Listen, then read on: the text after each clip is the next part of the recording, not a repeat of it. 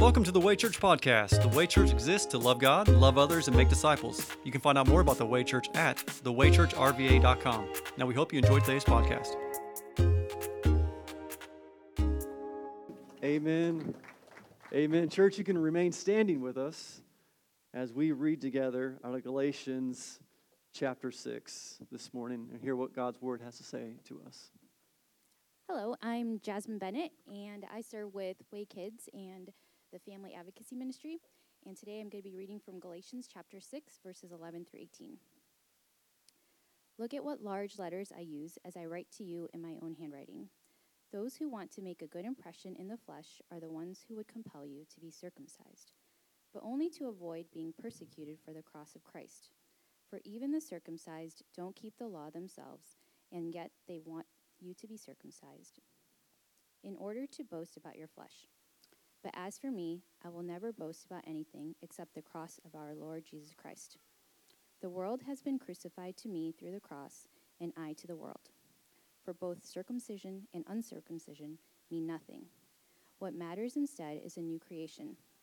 May peace come to all those who follow the standard, and mercy even to the Israel of God. From now on, let no one cause me trouble, because I bear on my body the marks of Jesus.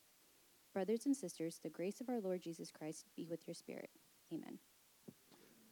Father, we ask that you lead us in this time of worship. And Lord, as we look to your word, we just want our aim and affections to be geared towards you. Lord, let everything we do, everything we say, our heart posture be pleasing in your sight. We pray this in the name of Jesus. Amen. You may be seated. All right, we're continuing this last week in our series, By Faith. And so if you're taking notes, you can title this sermon, People Pleasers. People Pleasers. And let's see, let's gauge the room a little bit. Any people pleasers in the room? Anyone? All right. Yeah, that's me too. And I think it can be a good thing until it's a bad thing. Right? And man, pleasing people can get tiring and burdening and stressful. Like there's a good thing because there's an awareness of people, but there's a difficulty to when it starts being draining, and that's what we get wrapped up in. And I can drift towards that. And so I think that's pretty familiar ground. A lot of us are people pleasers. How about the ones that want to be pleased by people? Any of those are in here? Nah, just see. Just want to see who the honest people are in the room. Yeah, we all got some of that too, right? It's interesting when you talk about pleasing people.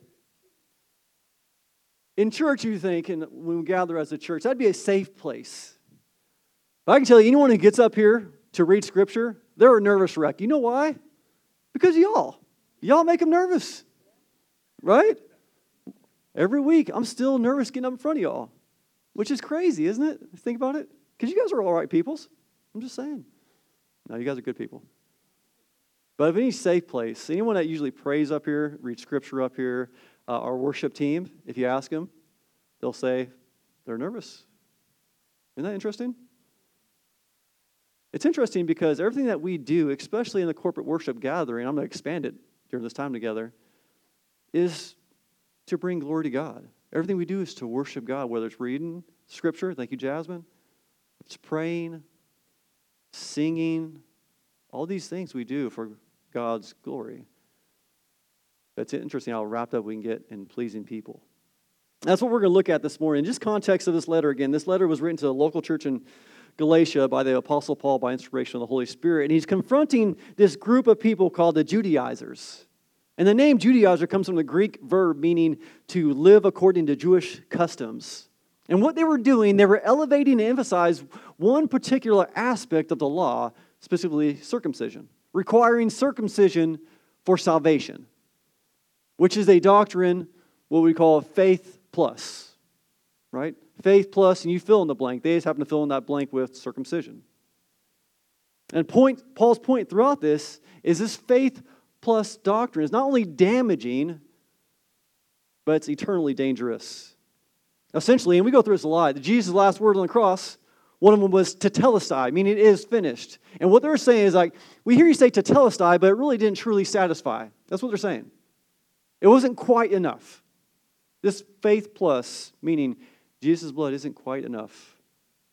And so Paul is confronting both their misleading message and messed up motives. And that's why I want to look at 3 messed up motives that they have that he's confronting in this letter. And it's one core point that drives all of these messed up motives is that they were people pleasers.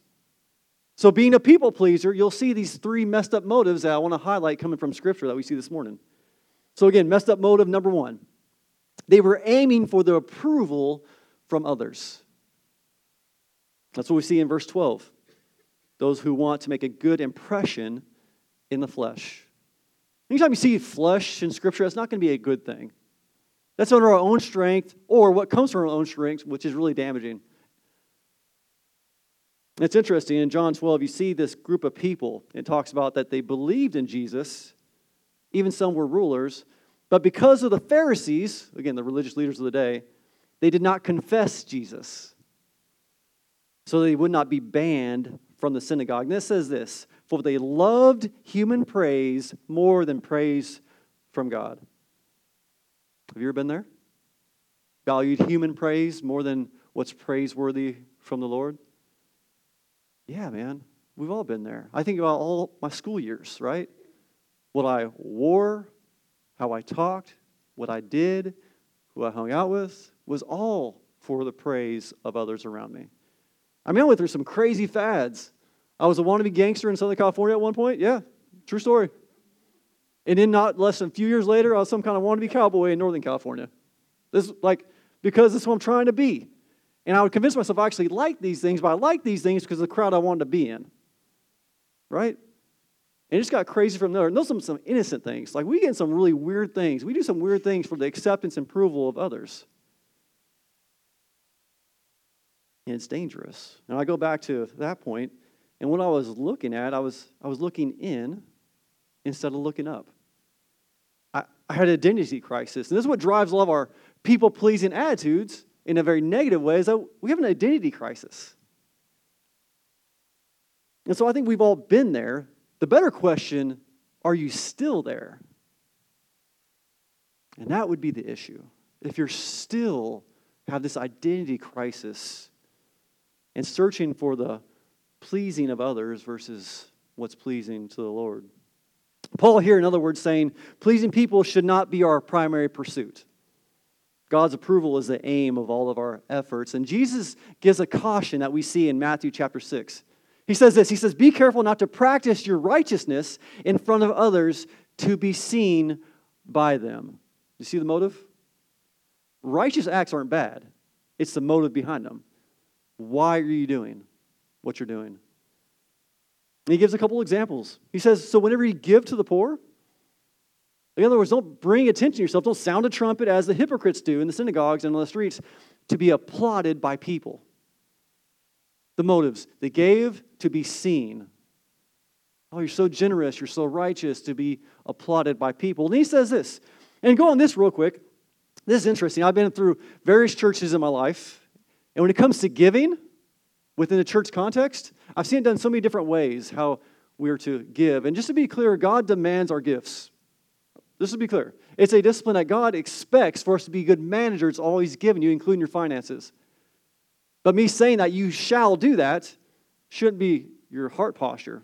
Our obedience comes from our love for the Lord. Does that make sense?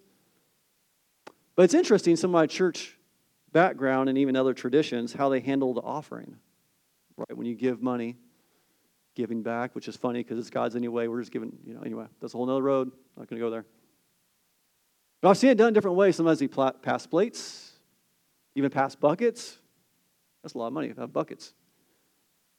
Sometimes there's a thing up front to where they do a line and come down to put their offering in front of people and then go back and sit down. It's interesting to me. And so as we come to what we do here in the life of this church, we try to be intentional with everything we do, especially in the corporate gathering, go back to the Scriptures. And so the Scripture doesn't dictate you shall give in this different way, in this different methods, and if you don't do it like this, it's wrong necessarily. But 2 Corinthians 9:7, which we quote every single week, does give some cautions, not to give out of reluctancy or out of compulsion. And that compulsion could be to be seen by others. Does that make sense? So we don't pass the plate. We trust that you give our response to the Lord, and almost we make it difficult. Like, good luck finding our giving box. Like if you like coffee, you may stumble across it. That's where all the Christians hang out anyway. Do you know what I'm saying? I'm kidding. But so he gives cautions about those who give to the poor to be applauded by others. And he says, whenever you pray, this again, Matthew 6, Jesus said, whenever you pray, don't be like the hypocrites, because they love praying, standing in the synagogues and on the street corners, again, to be seen by people. Do you see the heart posture? Pleasing people, or to be seen by people. And this is interesting when I think about this. There's another extreme to this as well. So one extreme is I want to do these things to get recognized, to be pleased by, be people pleasers and receive recognition, all these different things. There's another extreme that you're so worried about people you don't do these things. And that ain't good either, right? Again, go back to my first opening kind of illustration. There's so many people that won't read in public in a corporate gathering or won't pray, even though maybe the Lord's leading in that direction, because of fear of y'all, right? There's people that won't be baptized because of fear of being in front of people. And man, Mark Dever says it clearly. If baptism, if you can't be obedient there, it only gets harder in following Jesus from there. So it's interesting how our people-pleasing fear of people kind of dictates what we do more so than the Bible does. And so the question we have to ask is, whose approval are your efforts aimed at? Whose approval are your efforts aimed at? And so our messed up motive number one is aiming for the approval of others, which leads to messed up motive number two that we see here, fear of persecution. Again, verse 12, but only to avoid being persecuted for the cross of Christ. It's interesting when we think about the enemy of faith. Many would say doubt. Doubt is the enemy of faith. I would say that's not true. You see, doubts will come, but the longer you follow Christ, the doubts continue to go away. I've been following Christ for almost 21 years now. I used to have a lot of doubts early on, but the more I come to know Jesus and be known by Him and pursue Him, my doubts go away. The main enemy of our faith is fear. No doubt. And it's interesting, when you see the disciples, usually when we look at the early apostles and all the disciples that were made, they were bold. And we think about these great men of faith, and rightfully so, but there was a point they were not. Do you remember that point after Jesus was crucified? They didn't know what to do. And it says in John 20, they were locked behind closed doors in a room because of fear of the Jews. It's interesting to think about. We're standing here today. Like you're hearing the gospel proclaimed in Henrico, Virginia. There's Christians in this room because these disciples didn't stay stuck in that room of fear. You realize that? That's the only reason you believe.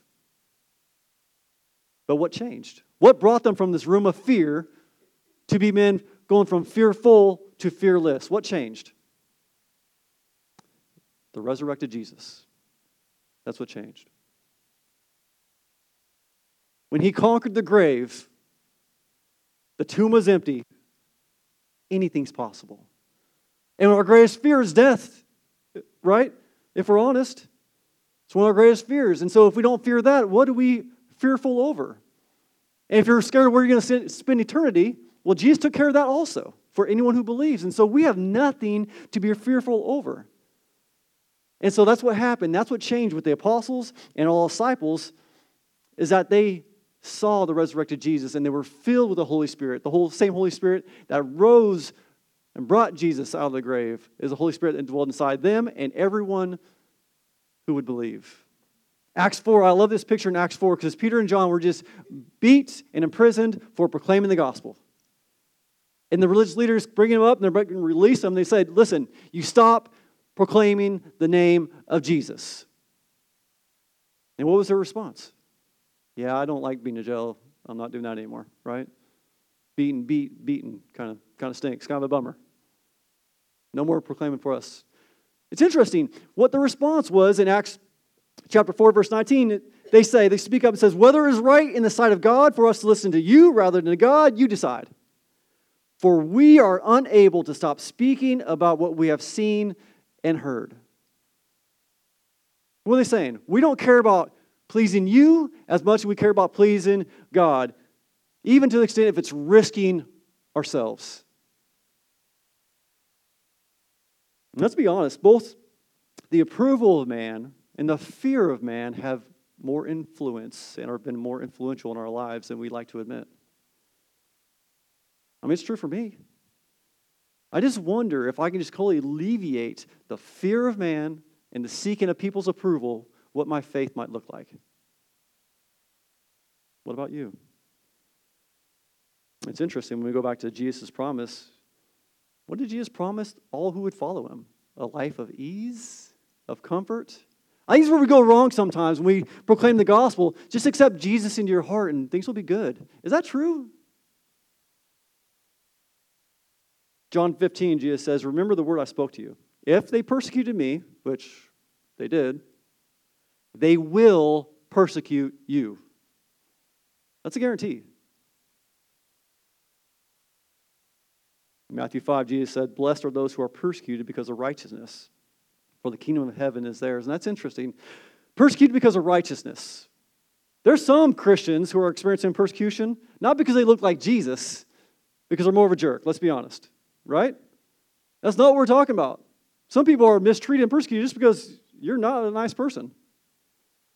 But the more you look like Jesus, it will bring persecution. It will bring being outcast. It will bring social movements against you. It just does.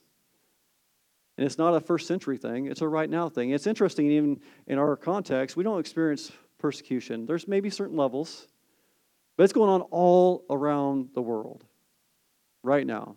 Heavy, heavy persecution. Why? Because of Jesus. You know what's interesting? So on top of that, where you see the most gospel movements, meaning the gospel is being proclaimed, people are coming to faith, being baptized, and going and repeating, it's in the heavily persecuted areas. There's something about comfort that makes us comfortable. Isn't that weird? It took me a long time to figure that out. It makes us comfortable. It brings complacent. And it's interesting when we think about this, that we cling to this life as hard as we can. But to follow Christ is to give up everything we have in this life. And this is why I really come hard. On new believers, I will come very hard on this. Because if you're really, the Spirit's working on you come to faith, you will give up everything. If you're not willing to give up everything, I doubt the Spirit's working in your life. Because that's what Jesus says. If you want to follow me in Luke 9, let him deny himself, take up his cross, and follow me. And he says this, for whoever wants to save his life will lose it, but whoever loses his life because of me will save it. For what does it benefit someone if he gains the whole world and yet loses or forfeits himself? And this is what made Paul so impossible. Because he experienced Jesus. He wasn't some kind of super Christian. He was just a Christian. Like we elevate these Christians, and man, rightfully so. God did some amazing things through these men and women, but they were just Christians who faithfully followed Jesus. That's what that looks like. Read the book of Acts. That's what it looks like. I go back, you want to turn this community upside down, start following Jesus. Before this church was officially planted, before we had our first worship gathering, I would be asked this question in little gatherings and interest meetings about this church. Josh, how big of a church do you want?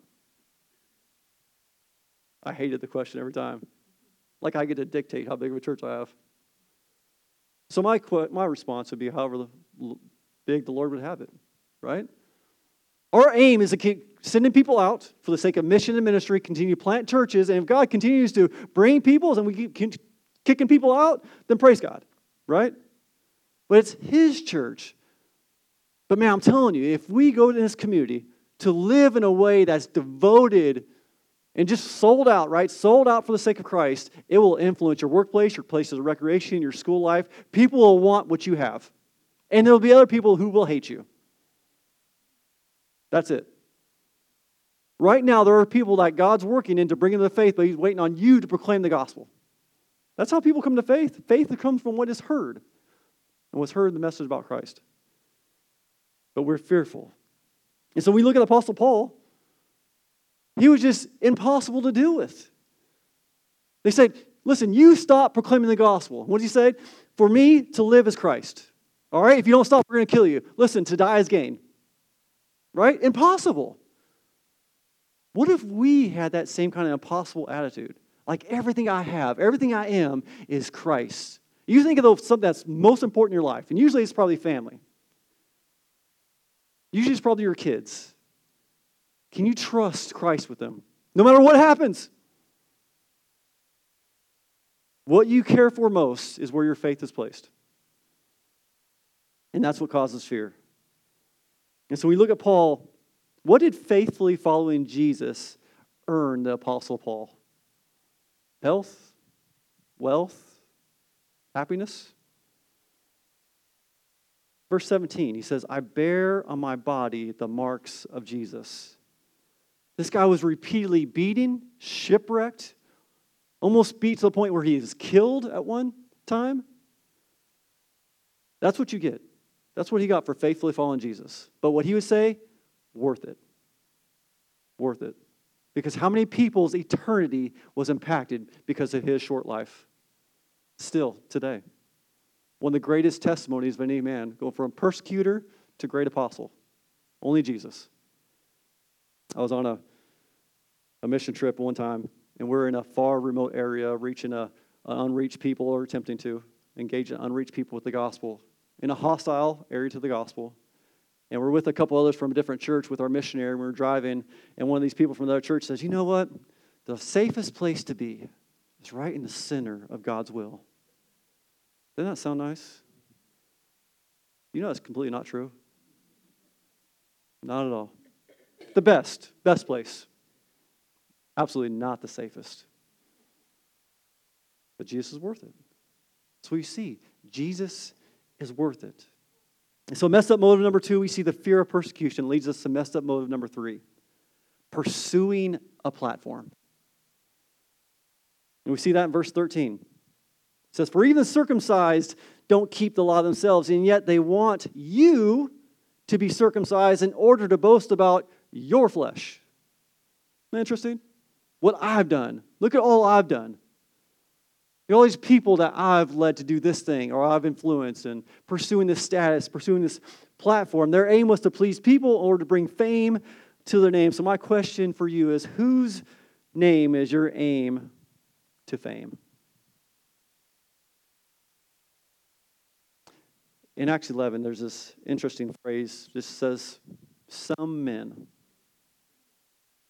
Some men. I wonder, I'm going to expand on this for a second, but I wonder if we're okay with being just the some men or some women that have no notoriety, but God's using in amazing ways. Like I love this, that these some men in Acts 11 don't even get recognition. There's some dudes just being faithful. It says in verse 20, but there were some men from Cyrus and Cyrene who came to Antioch and began speaking to the Greeks also, proclaiming the good news about the Lord Jesus. And the Lord's hand was with them, and a large number who believed turned to the Lord. So what God did through these some men who have no idea who they are, these some men led to starting one of the greatest churches that was ever known. Church of Antioch. A generous church, a sending missionary church, a church planting church, and it started with some men.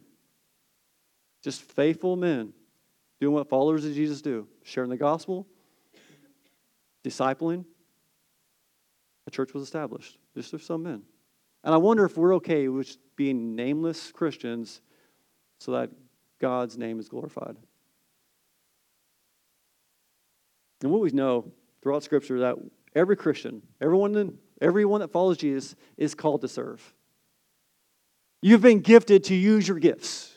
And to not use your gifts is a bad steward of what God's given you. And so we talk about this in our connecting point class. It's how God's wired us to serve. So all of us are called to serve, but many of us are even called to lead. But I'm convinced the best leaders are the ones already serving and leading without a label. And I'll tell you, I've just been convinced. Those who will clean the toilet for the sake for God's glory, I'm just convinced they could be great leaders. If you can't do that without being recognized, then you shouldn't be leading. And as we see, all followers of Jesus are called to do good works. And that's Ephesians 1:10. It simply says we are His workmanship, creating Christ Jesus for good works which God prepared ahead of time for us to do. But my question for us to consider when just pursuing a platform is whose glory is the goal of your good works? Whose glory is the goal of your good works? Colossians 3, I love this. Verse 23 says, whatever you do.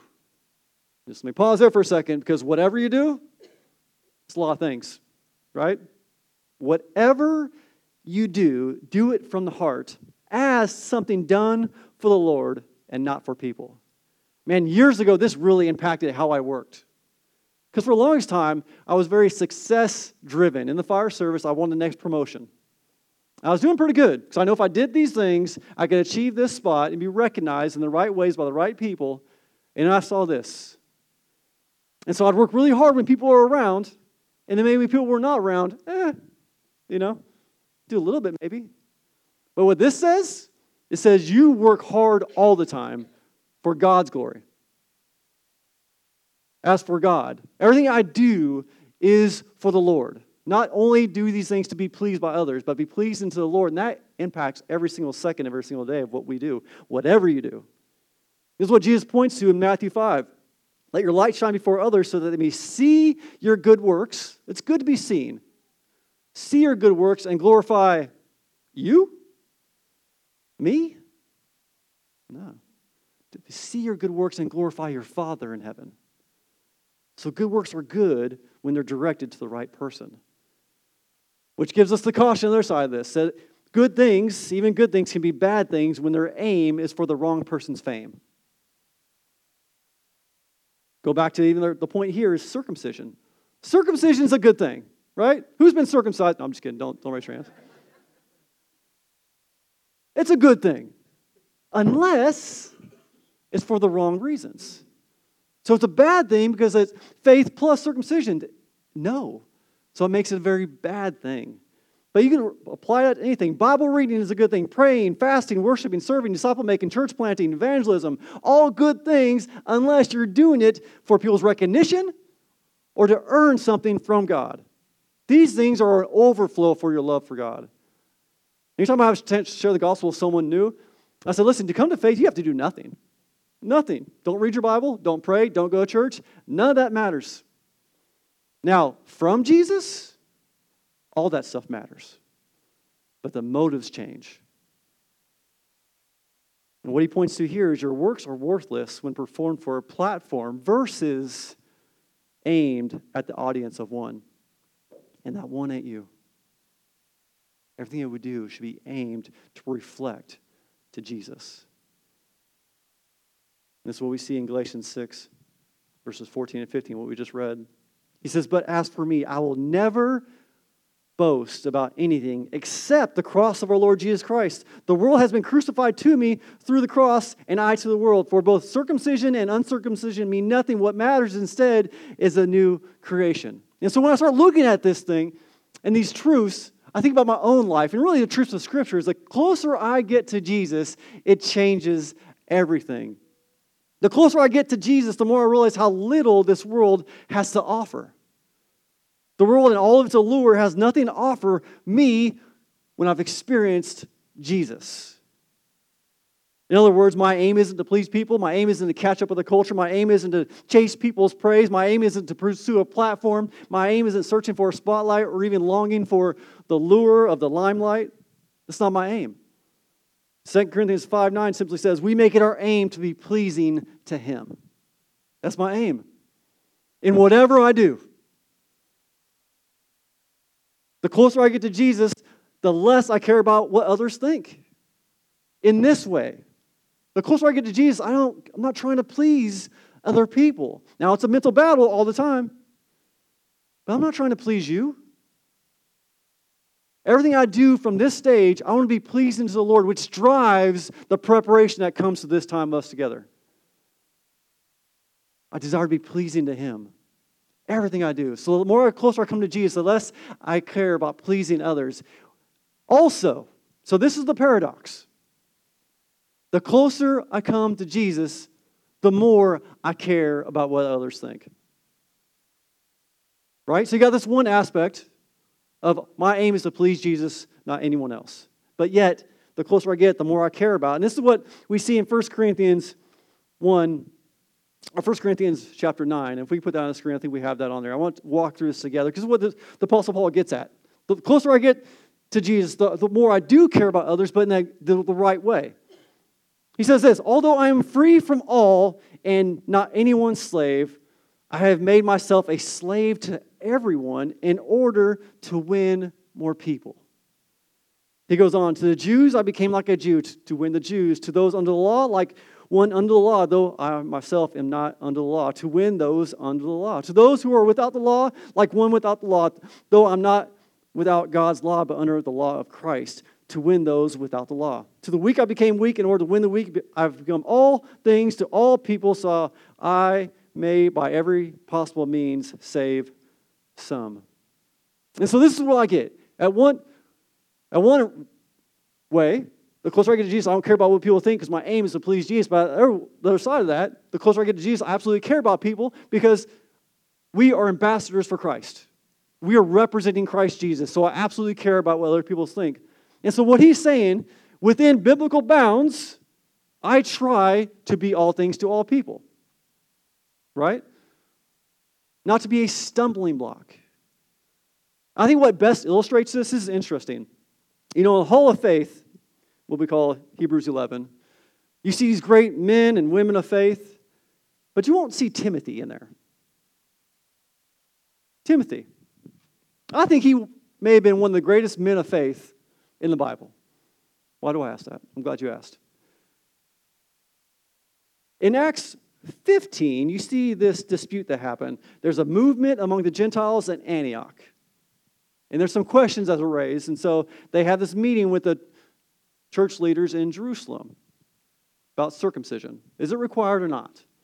They end up saying, no, it's not required, but these things are good. So they wrote a letter, go back to the people at Antioch, say, no, circumcision is not required, but these things are good. And so now Paul takes Timothy and they go out on this missionary journey. And what does Paul have Timothy do? He has him circumcised. And Timothy does it. That's what I'm saying. That's a great man of faith. And Timothy, so hear this. Follow the logic here. It's not like when he comes to this next city where there's going to be some Jewish people at this will be buried. They're not checking this thing at the door. You know what I'm saying? Not prove it. But man, it shows that now he can go proclaim the gospel without any stumbling blocks and truthfully say, yeah, I'm abiding by some of your traditions and customs. So did he have to do that? No. Why did he do it? To eliminate a barrier so that he might win some. I'm not saying go get drunk because everybody's getting drunk. That's not what we're talking about. We're removing barriers where we have freedoms. Because we're ambassadors for Christ. So the closer I get to Jesus, I also see, the more I realize I have little to brag about in myself. I also see I have much to brag about in Jesus. That's what he says here. Brag about the cross of Christ because of the new creation. 2 Corinthians 5:17 says it like this. Therefore, if anyone is in Christ, he is a new creation. The old has passed away, and see, the new has come. This is where our bragging stands. I'm not the person I used to be prior to Jesus. Jesus has made me new and is in the process of renewing me. Am I perfect? No.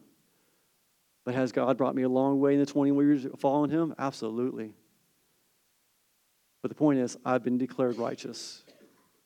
I've been made new at that moment of your faith. And this is the good news of the gospel. That God has created all people in his image, and yet all people have sinned and fallen short, chosen our own ways and our own methods and our own ideas over his, and completely rejected him. And to make things worse, one sin separates us, and we can't do anything about it. No matter how many good things that you do, because we all have good moments, the Bible still says we're sin at our core. Black-hearted, depraved, wretched sinners. That's what the Bible calls us. our good works are like filthy rags when trying to earn something from God. And this is the good news of the gospel, because this is all bad news up until this point, that God stepped in and did something for us, that while we were still sinning, God proves his own love for us, that Christ Jesus died for us while we were sinners, taking our place, living the perfect life that we couldn't live, dying a death that we deserved, so that everyone who believes in him alone has eternal life. And I think we can become just almost jaded to this. Like, I want you to feel the weight of that. That while we were enemies of God, God stepped in. While we were sinners, we weren't asking for it, we didn't deserve it, yet God extended it anyway, so that everyone who comes to him by faith will be saved. No matter what you've been through, what you've done, your background, your baggage does not define you. Jesus does. And your response to him matters. There's only two. Either accept what he did or reject what he did. And based on that, it's who you are. Because in Jesus, we have this new identity. And because of who Jesus is, this new identity, you have a new purpose, a new life, all these things. So that now drives everything we do. I'll take it this far, and we've had this conversation in my own house. So, do we seek to please Jesus in everything we do? After seeing what he's done for us, how could you not? But in everything, even something simple as what you wear. You ever thought about that? Like in your wardrobe? If you have a wardrobe, I wouldn't know what that's like. For those who have wardrobes, you say, Jesus, what should I wear today? Many of us don't, right? Let's just be honest. You're like, oh, no, this looks good, or I have to wear this for work. It matters. It matters. Like, are we trying to, whatever we do, being pleasing to the Lord? It matters. I wore this shirt for a reason today, because this shirt says exactly what Jesus did for us. Just as I am, meaning in my sinfulness, in my wretchedness, in my self-centeredness, my selfishness, in my pridefulness, Jesus died for me anyway. And extended eternal life by his grace and amazing love.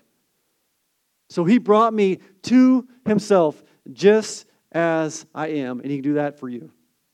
And for some of you, he has done that for you, but you need to remember it. Let the Holy Spirit reignite that faith passion inside you, because that's the only way we'll live in a way that is careless about what people think about us, and at the same time, very careful what people think about us. For God's glory alone. So in the moment, we're going to have just a time of prayer, and then I'll invite the band up, and we'll continue worshiping through singing. But I was thinking through Colossians 1, and it's such a great prayer. I'm going to read it, but I'm going to read it as a prayer over us today. And it's short. It comes out of Colossians 1, 9 and 10.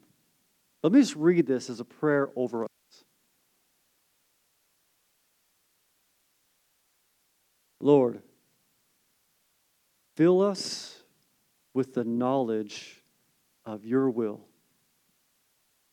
in all wisdom and spiritual understanding, so that we may walk worthy of you,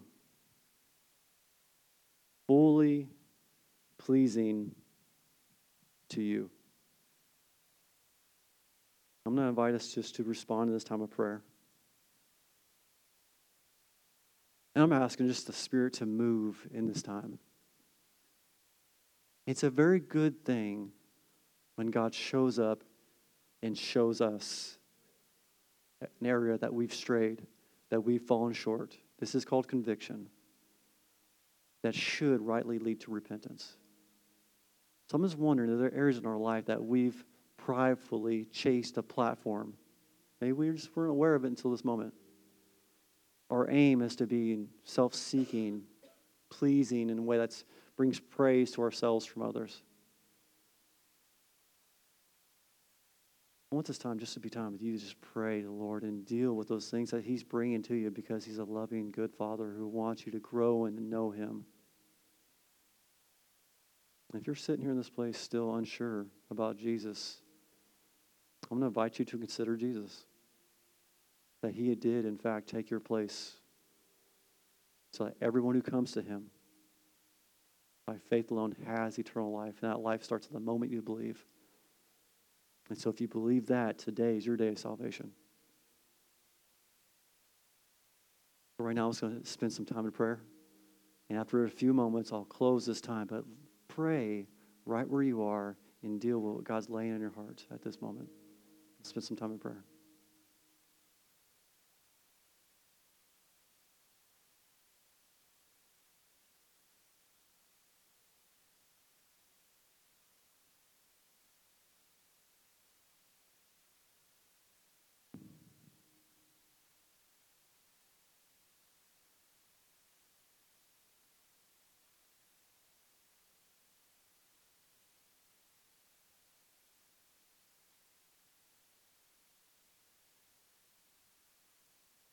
Father, we ask that you just have your way in this room.